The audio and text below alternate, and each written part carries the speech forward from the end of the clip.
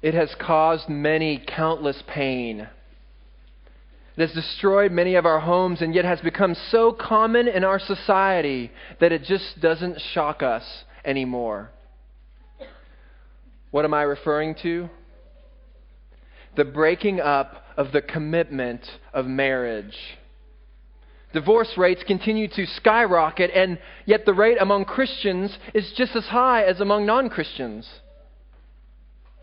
Popular teaching says that the sole purpose of marriage is happiness, and that a successful marriage is one that makes you happy. And if you believe that your marriage exists to make you happy, then you will believe all the info coming from secular counselors and from Dr. Phil and Oprah, who essentially say, if you're not happy with your spouse, then go. Get away, get divorced. If they're not bringing you fulfillment, then go find someone who will. But what does God think about marriage and divorce?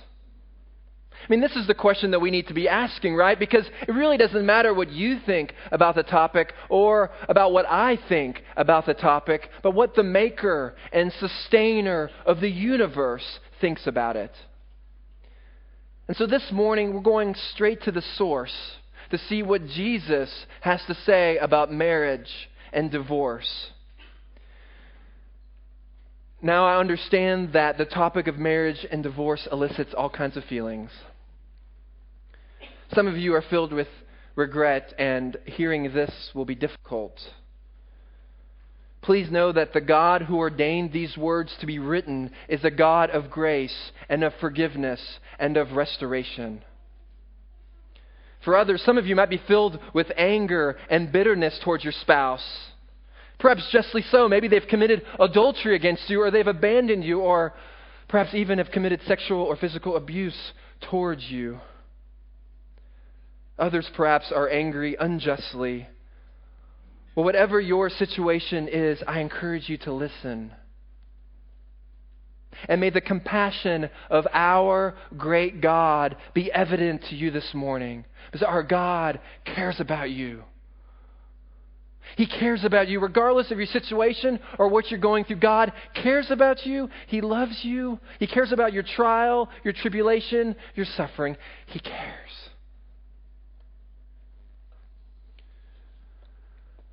Or maybe you're sitting here and you're single. Maybe you're young and you think, well, this text doesn't really apply to me. Well, I don't know anyone who said in their singleness, someday I want to be married to the person of my dreams, and then later divorce them. None of us ever say that. None of us ever think it. So divorce applies to you if you're young, if you're single. And all of us have friends who are married couples, and we have a responsibility as Christians to pray for and to encourage them. Well, now one final word before we get started. It might be tempting during this sermon to say, wow, Dave, this is good teaching. This is really helpful. I really appreciate you. I'm so glad my spouse is here to hear the sermon today.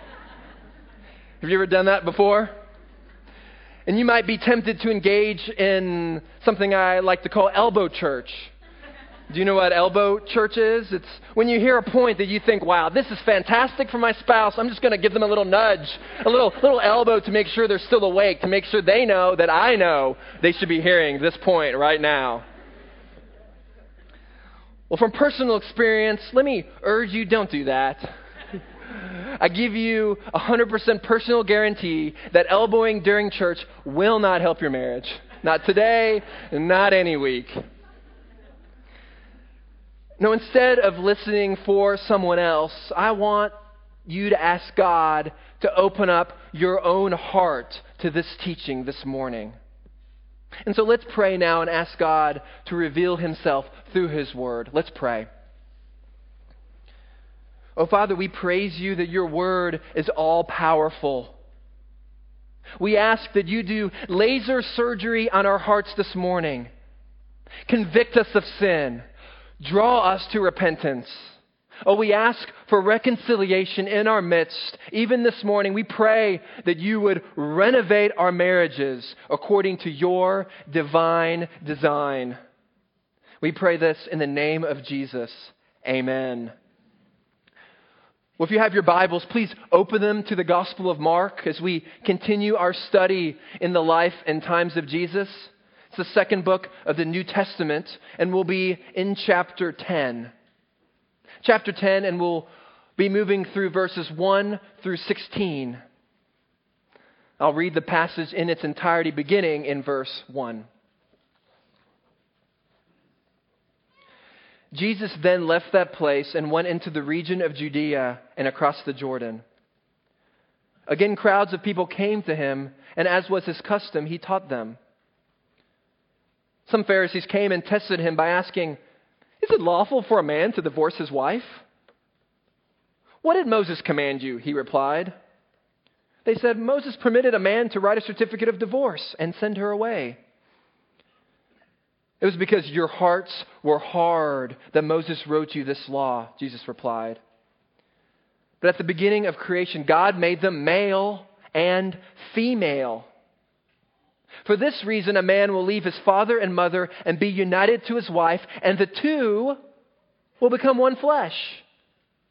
So they are no longer two, but one. Therefore, what God has joined together, let man not separate." When they were in the house again, the disciples asked Jesus about this.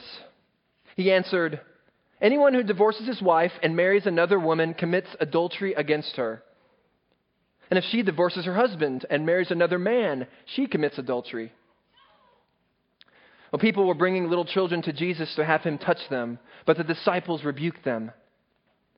When Jesus saw this, he was indignant. He said to them, "Let the little children come to me, and do not hinder them, for the kingdom of God belongs to such as these. I tell you the truth, anyone who will not receive the kingdom of God like a little child will never enter it." And he took the children in his arms, put his hands on them, and blessed them. Well, Jesus is in Judea, and the Pharisees are at it again. These hypocrites were outraged by the ministry of Jesus. They think he's a fraud and are worried about an uprising, and so they're always looking to trap Jesus. And the Pharisees, they come to him thinking, okay, we got Jesus now. Let's press him on divorce. Maybe we can trap him. They weren't sincerely wondering what Jesus' teaching on divorce was. Perhaps they wanted to expose him as a strict teacher. See, in Jesus' day, there was a couple schools of rabbinic thought about divorce. There was the more conservative school, which taught that you could only be divorced on grounds of sexual adultery. Well, the more liberal school, the more liberal rabbinic thought said you could get divorced for anything. Divorce is up for grabs. If your wife ruins supper and she burns the toast, you can stand up and say, "Well, that's it. That's the last straw. You're divorced." And so perhaps they're coming to Jesus here to get him to state his strict view, which they knew, in order to alienate himself from this whole faction of rabbinic thought and leadership. Or maybe they want to get him in trouble with Herod, who had already killed John the Baptist for objecting to his divorce. Well, whatever the reason, the Pharisees are setting up a trap.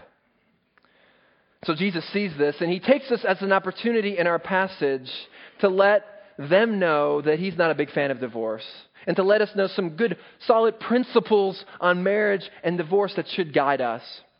And so what I want to do this morning is I want to go through 7 different insights from this passage regarding marriage and divorce. So we'll go through each of those 7 one by one, and then I'll finish with 3 points of application for us.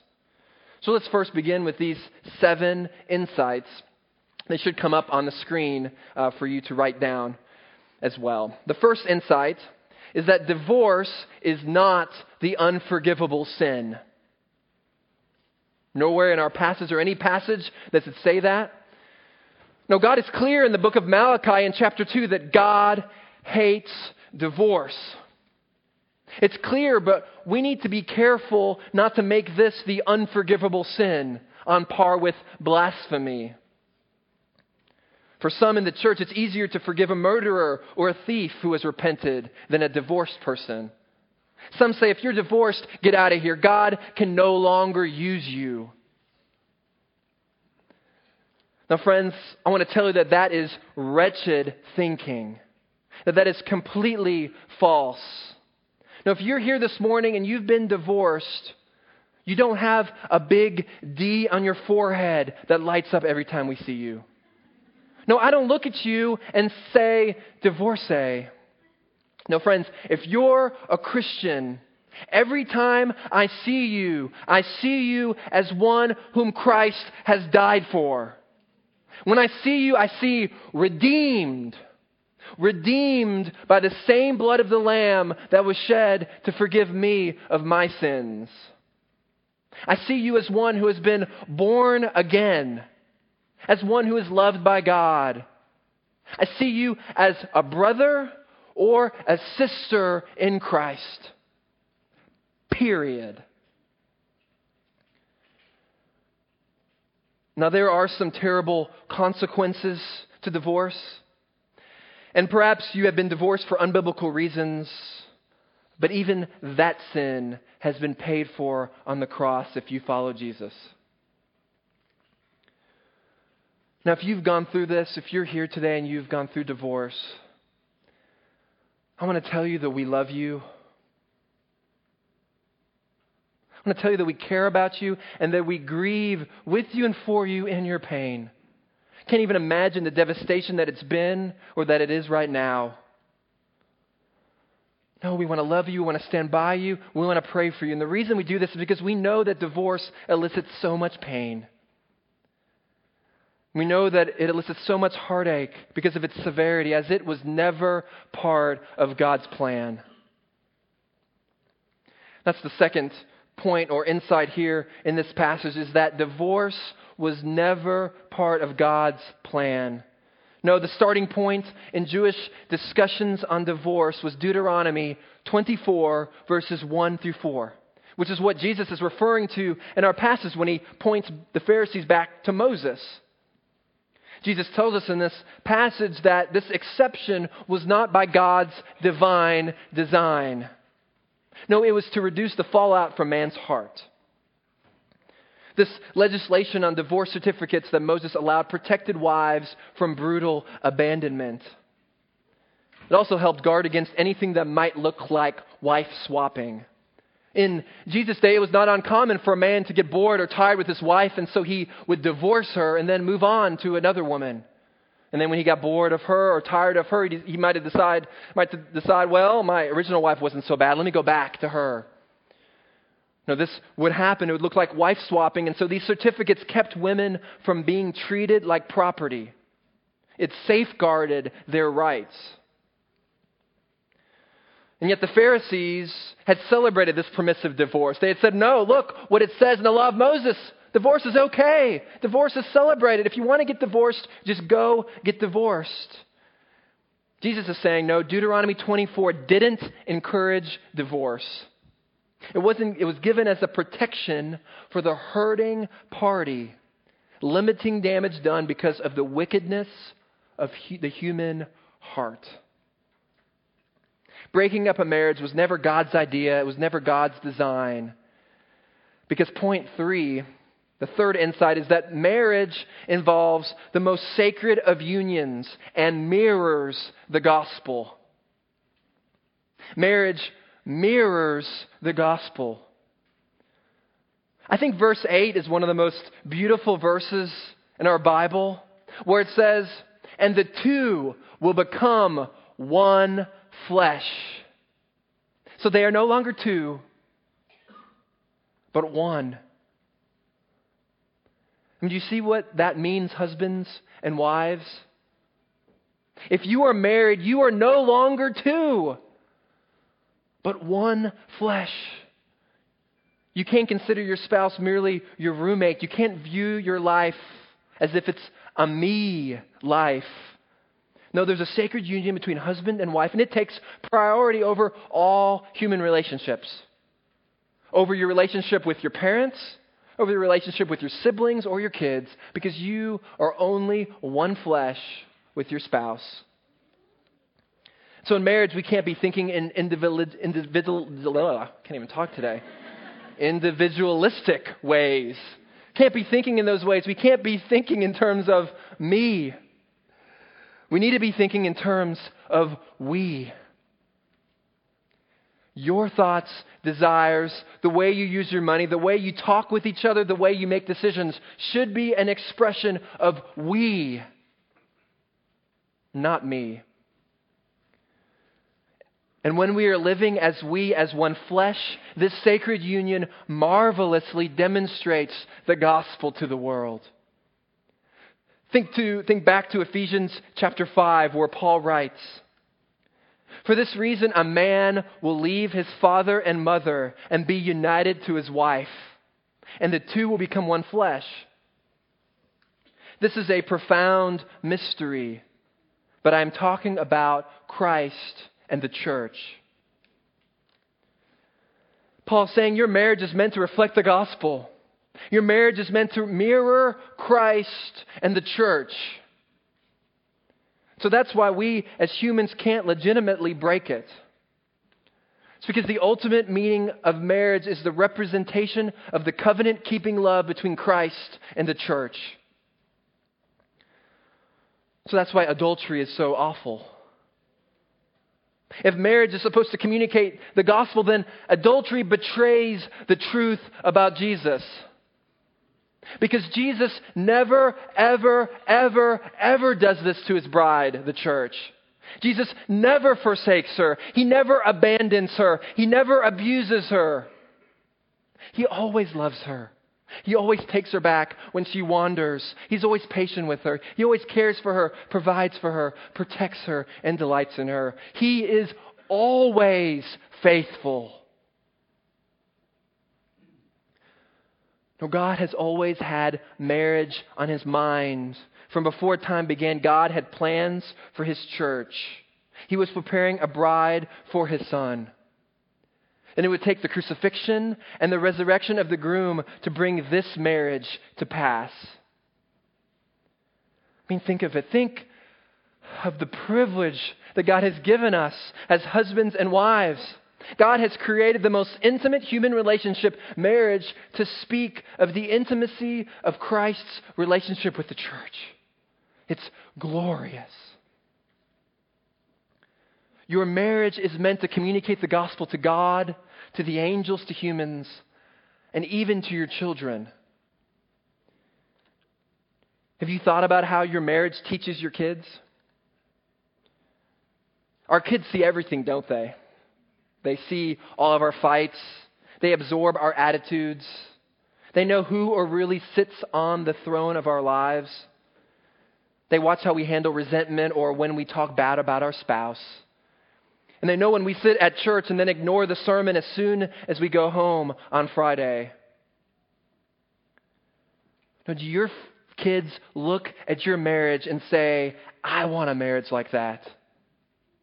Do they look at your marriage and say, "I want the God who created that marriage"? Our kids should see the beauty of the gospel in the way their parents love each other. But your marriage should mirror the gospel. That's the third insight here. The fourth insight here is that marriage is God's creation. It's God's creation. Commitment to marriage is important because it was God's idea. God did it. God created it. I mean, did you notice in the text, back in verse 6, Jesus goes back to creation and says, it was God's idea to create male and female. He looked down and he saw that Adam was alone. And there's no proof that Adam was pacing back and forth in the garden saying, "I'm alone, I'm alone, I'm alone. If I could just have a woman here to help me pick fruit and play squash all day, then I'd be okay." No, the text never says that. The text says God looked down upon Adam and said, "It's not good for him to be alone." God created male and female. It was God's idea.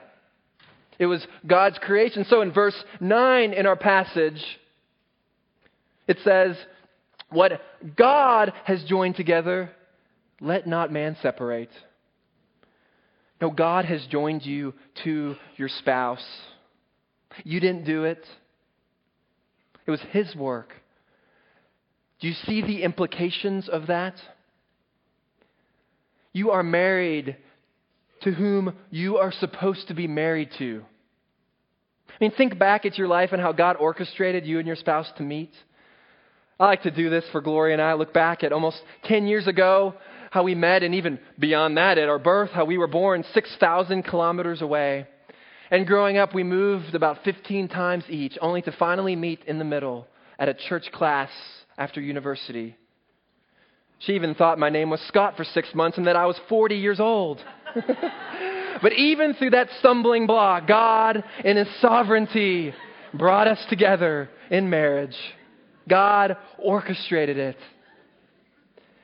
No, our marriages are an expression of the glory of His sovereignty. Paul says in Acts 17, God determines the exact places we will live and the length of our days. All that comes to pass is from God. And so when you wake up in the morning and you turn to see your spouse, you can say with confidence that my marriage was God's idea. That my marriage was God's creation. That it is the work of God. That God knew exactly what He was doing. He knew the rather crazy and difficult mix of Dave and Gloria. He knew my character flaws. He knew that I was loud and obnoxious and loud. And He knew that my wife Gloria was sweet and patient and kind. No, if you're married, God is sovereign even in spite of and over your mistakes. You are married to the exact person you are supposed to be married to. Your marriage was God's idea. It was His creation. So even though two humans decide to get married and a pastor presides over the ceremony, all of these are secondary to the main actor in your marriage, God Himself. God has joined you together. That's why God takes divorce so seriously and why divorce is a mockery of the gospel. Well, this naturally brings up the next question. Is it ever okay to get divorced? Is there ever a time when this most sacred union could be broken? That leads me to my fifth insight, fifth comment here, is that divorce is permissible but not required in two circumstances: adultery and abandonment by an unbeliever. Divorce is never a good thing, but it is permitted on two grounds. First, it's permitted but not required on the grounds of adultery. There's an exception clause in Matthew chapter 19, verse 9, in a description of the same passage here in Mark 10. Jesus says, "I tell you that anyone who divorces his wife except for marital unfaithfulness and marries another woman commits adultery." Sexual sin breaks the marriage covenant because sex is the oath signing of the covenant. In such cases, the covenant is broken and divorce is allowed. Now, Mark and Luke don't mention the exception clause in their accounts, though, as Mark Dever has said, it was likely left out because it was already a given. No one in Judaism disagreed that divorce was acceptable on the grounds of sexual immorality. And Jesus had said it already, just a few chapters before in the Sermon on the Mount. In chapter 5, verse 32, Jesus says, the words from His mouth, "Anyone who divorces his wife, except for the reason of sexual sin, makes her commit adultery." Now, the Jews all knew this, and Jesus had already said it. But friends, adultery doesn't have to end the marriage. While allowed, divorce is never commanded by God. No, the goal is always repentance and reconciliation. Remember back to the Old Testament, to the story of Hosea.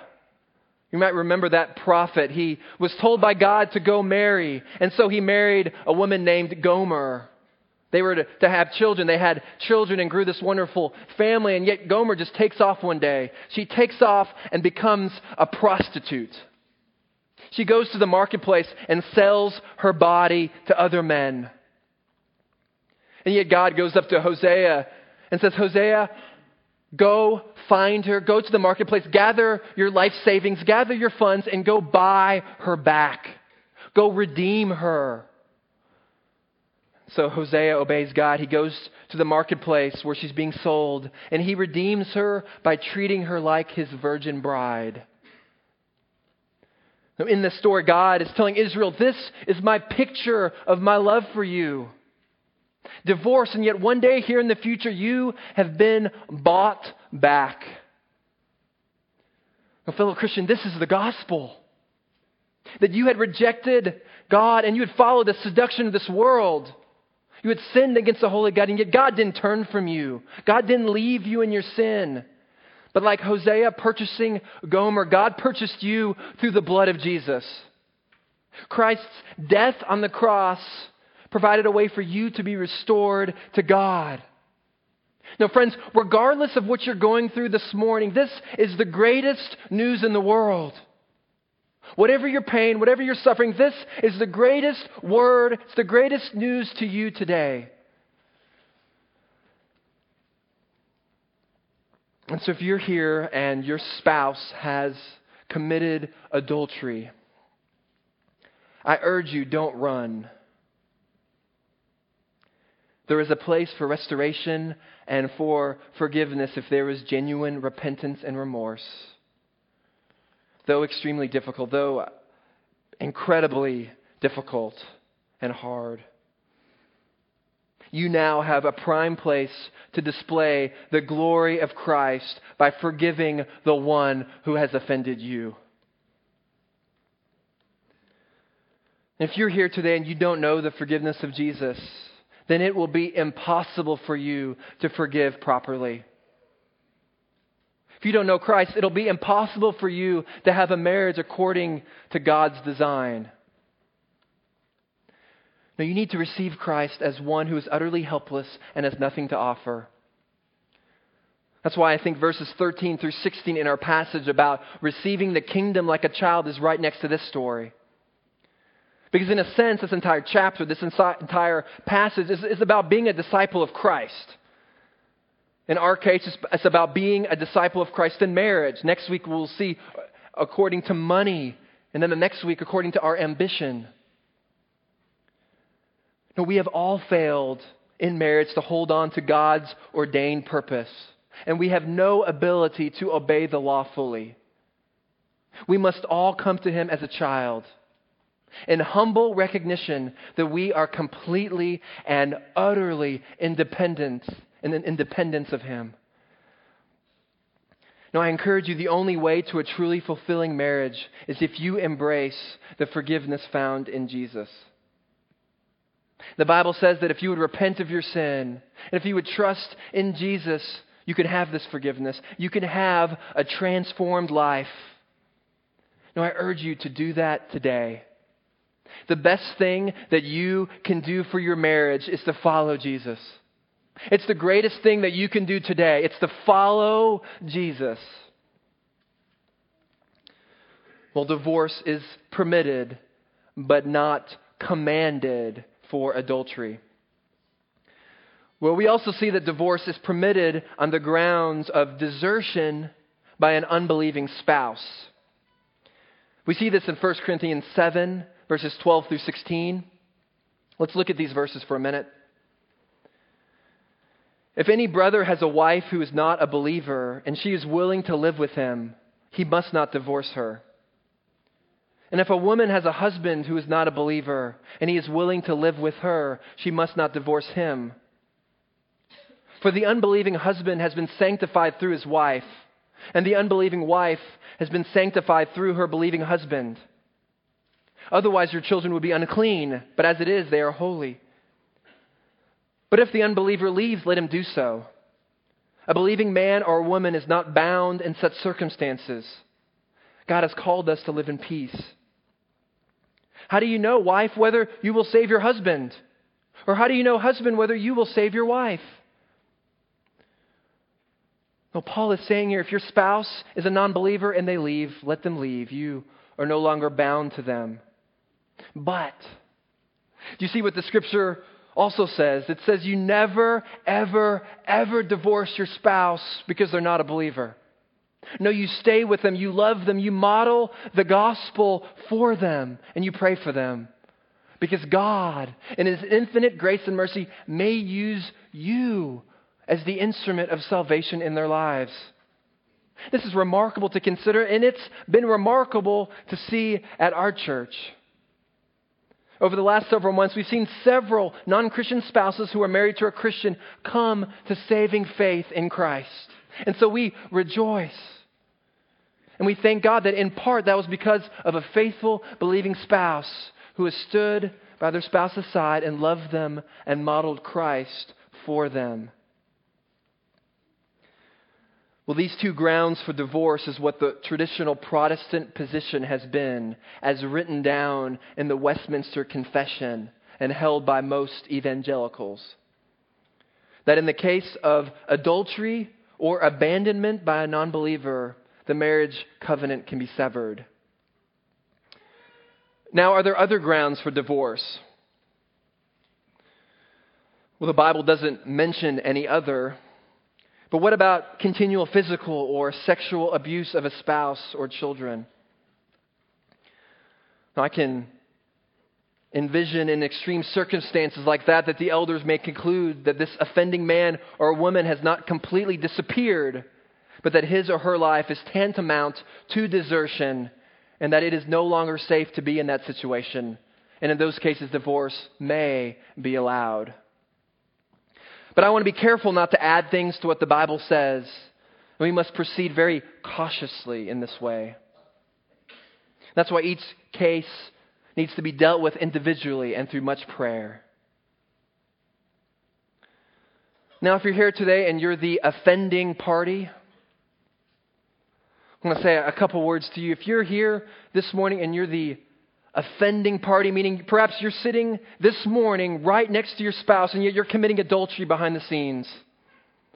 Or perhaps you're engaged in physical or sexual abuse towards your spouse, even right now, even this week. Oh, I urge you right now, stop. I don't know if I could say it strong enough. If this is you today, stop what you're doing. You have offended God. You have sinned against the holy God. You have sinned against your spouse. You have sinned against your kids. You have sinned against the church. You have mocked the gospel. And I beg you, I urge you to stop. I urge you right in your seat this morning to repent of your sin, to ask God for forgiveness, and to run to the cross. Friend, we want to help you. We love you too. We want to take care of you. We want to help you. We want to see you restored. But I urge you, stop, ask for help, and do this today. Don't let another day go by.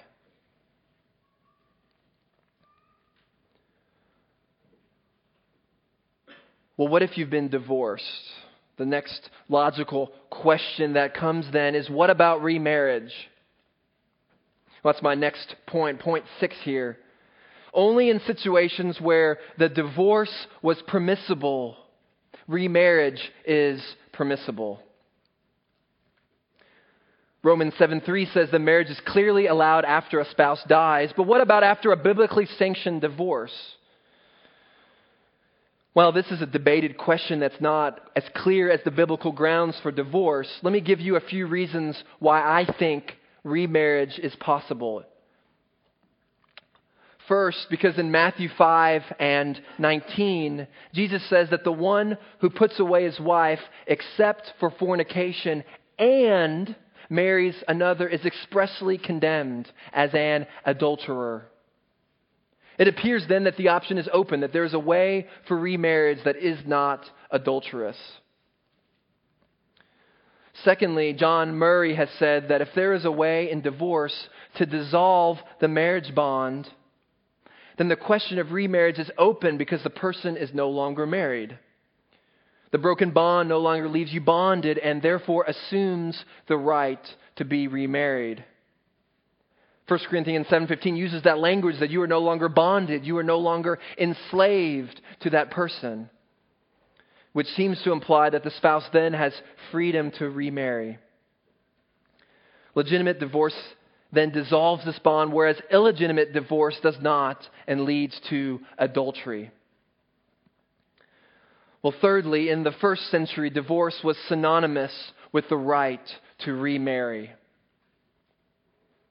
John MacArthur points out that all scholars agree that remarriage was an option for first century Jews after a valid divorce. That the whole point of obtaining a divorce was to be freed up to remarry. MacArthur adds that if Jesus wanted to teach that remarriage after every divorce was unacceptable, then he would have made this new teaching much more clear. Well, with all that said, there is sharp disagreement on this. The argument that I put forward is held to by folks like Don Carson, John MacArthur, John Stott, John Murray, and others. And though most of his elders disagree with him, John Piper argues just the opposite of what I've said. And he says that remarriage is never an option after divorce.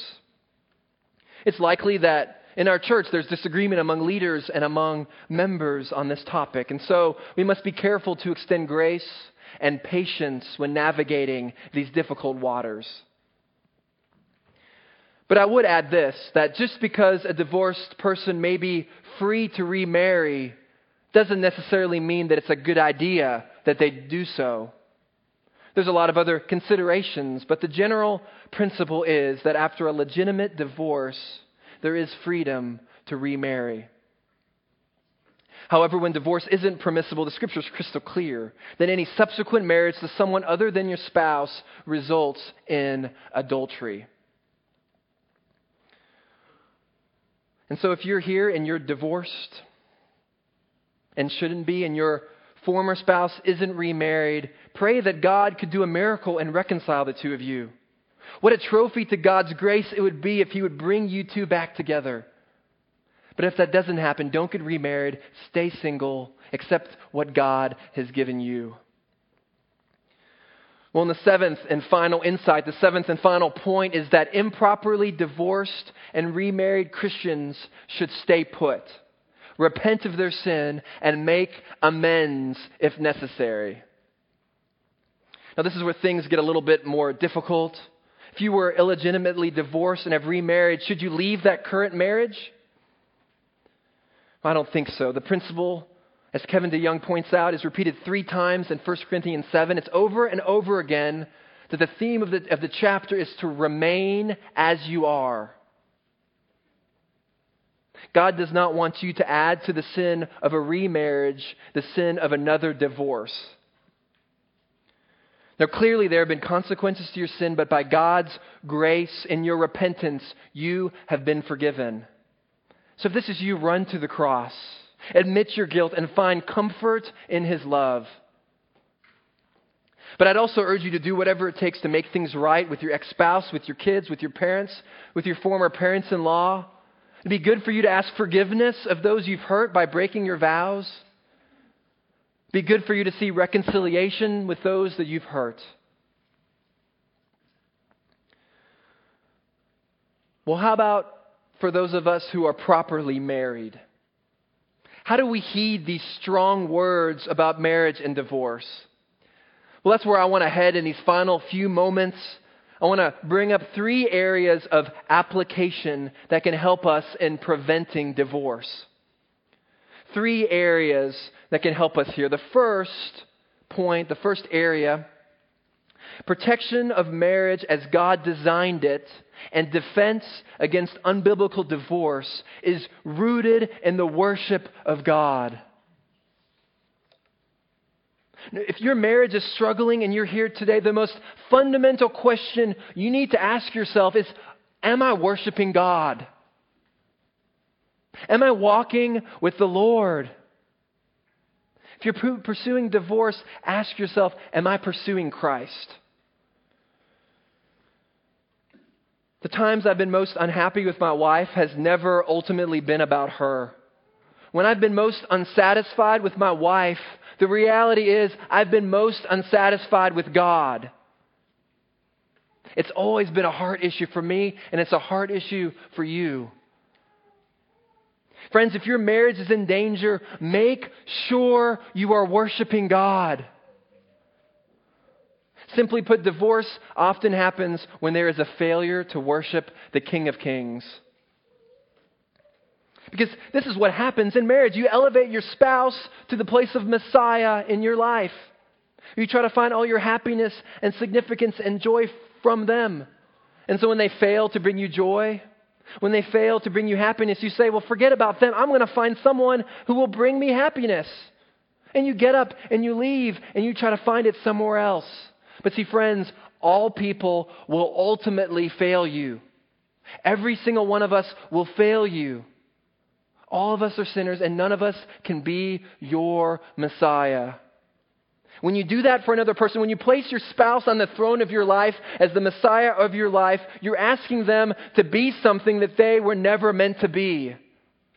You're asking them to provide for your greatest needs and fulfillment that they were never meant to provide.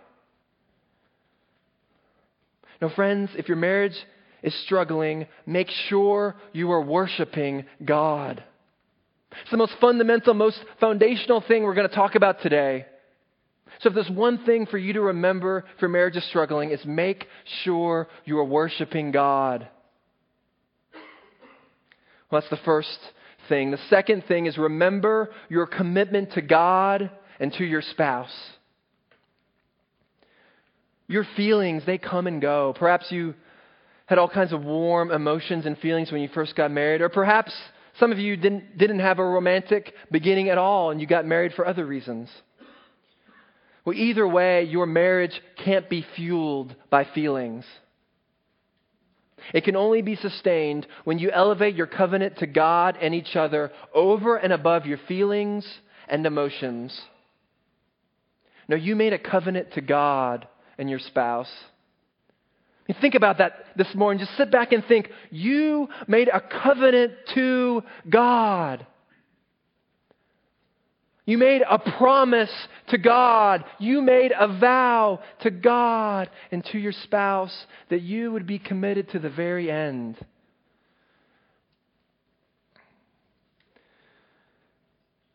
I recently heard Don Carson share a story about an old man who had been married for 65 years and was being interviewed about his marriage. The interviewer said, 65 years. That's a long time. 65 years. And you have never, ever considered divorce? Well, the old man kind of bristled and said, divorce? Divorce? Divorce? Never. Now, murder, yes. But divorce, never. Murder all the time. Divorce, not a chance.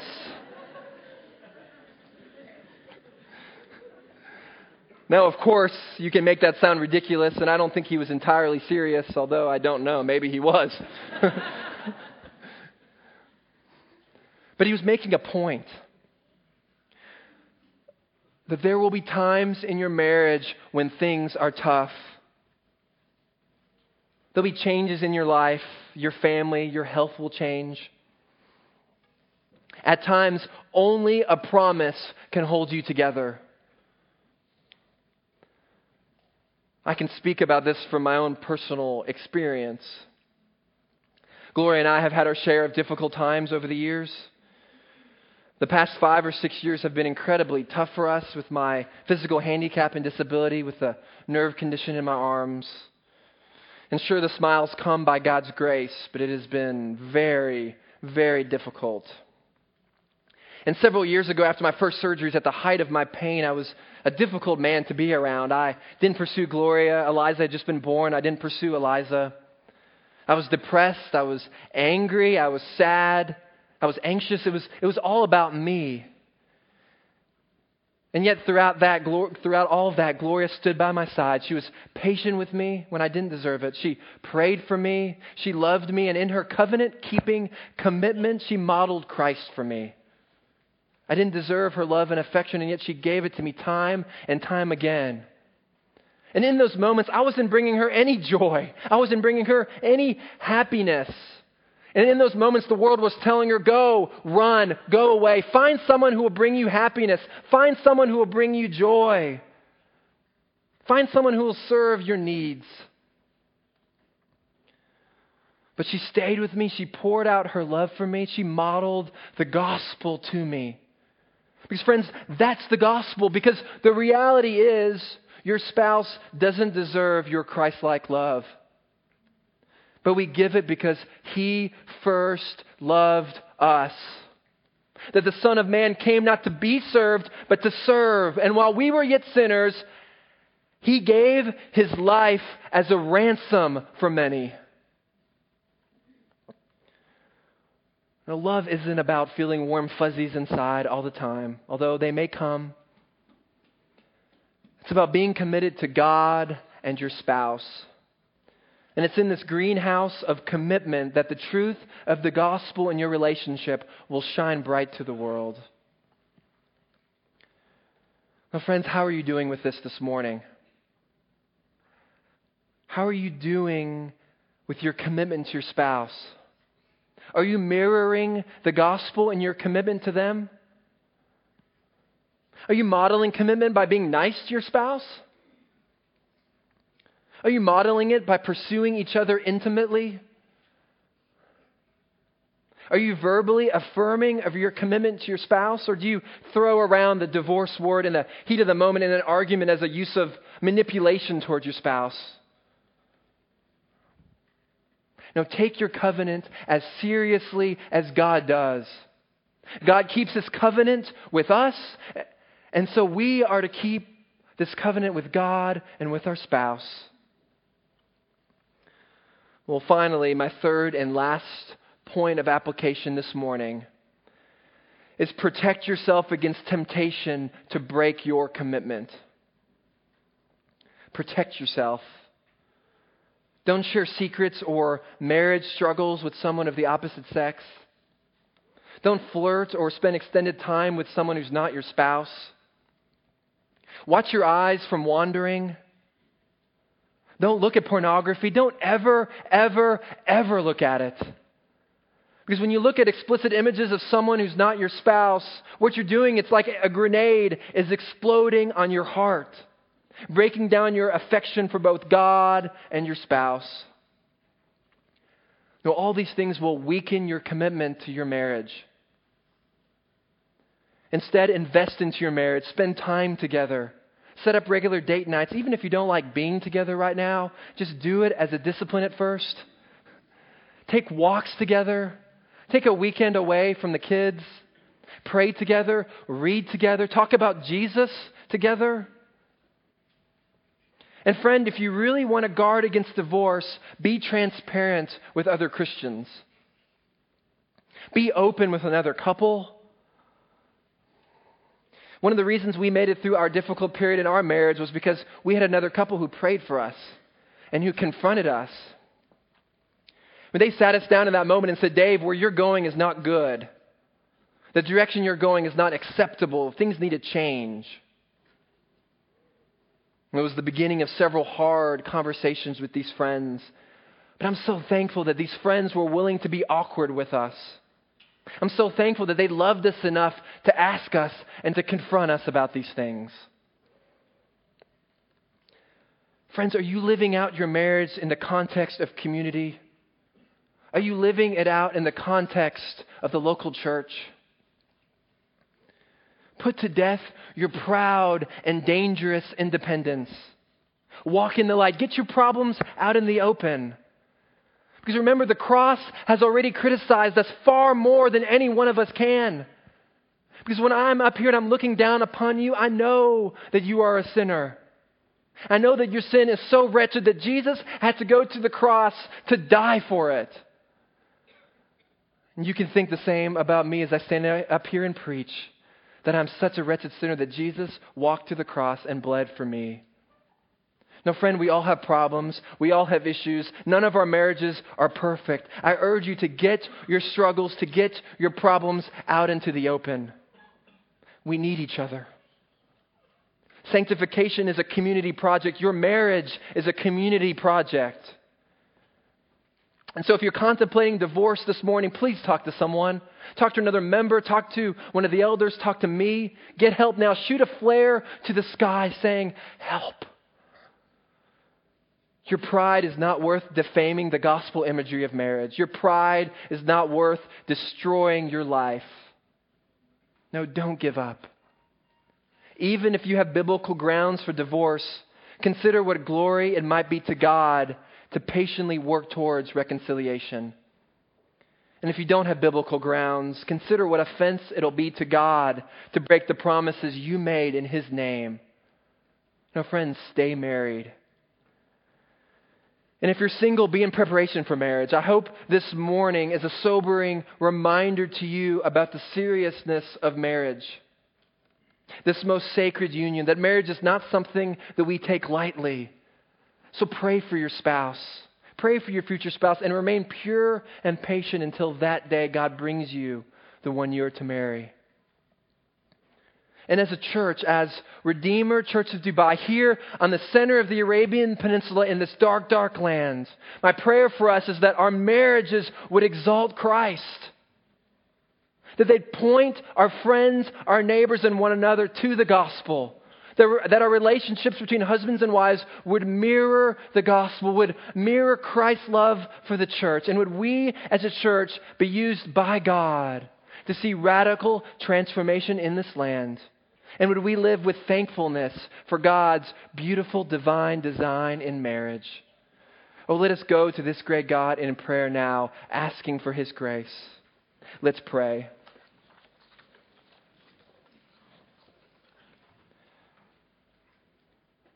Father, we thank You for Your word this morning. Thank You for Your clear instruction. May we apply it to our lives. Oh, we beg You that the marriages of this church would reflect Jesus. That they would mirror the gospel to the world. Father, we ask for healing for those marriages that are hurting. We ask for reconciliation for those who have dealt with divorce, for those who are in pain even today. Oh, Father, we ask for Your mercy and grace. Comfort those hurting in our midst by Your sustaining grace. Father, use us to display to the world Your great gospel. Walk with us. Help us, Father. Give us comfort and confidence in our trials, that we would remember this great gospel that Jesus has saved us. Help us to persevere even in pain. May we delight in You all the days of our lives. We pray this in the mighty name of Jesus. Amen.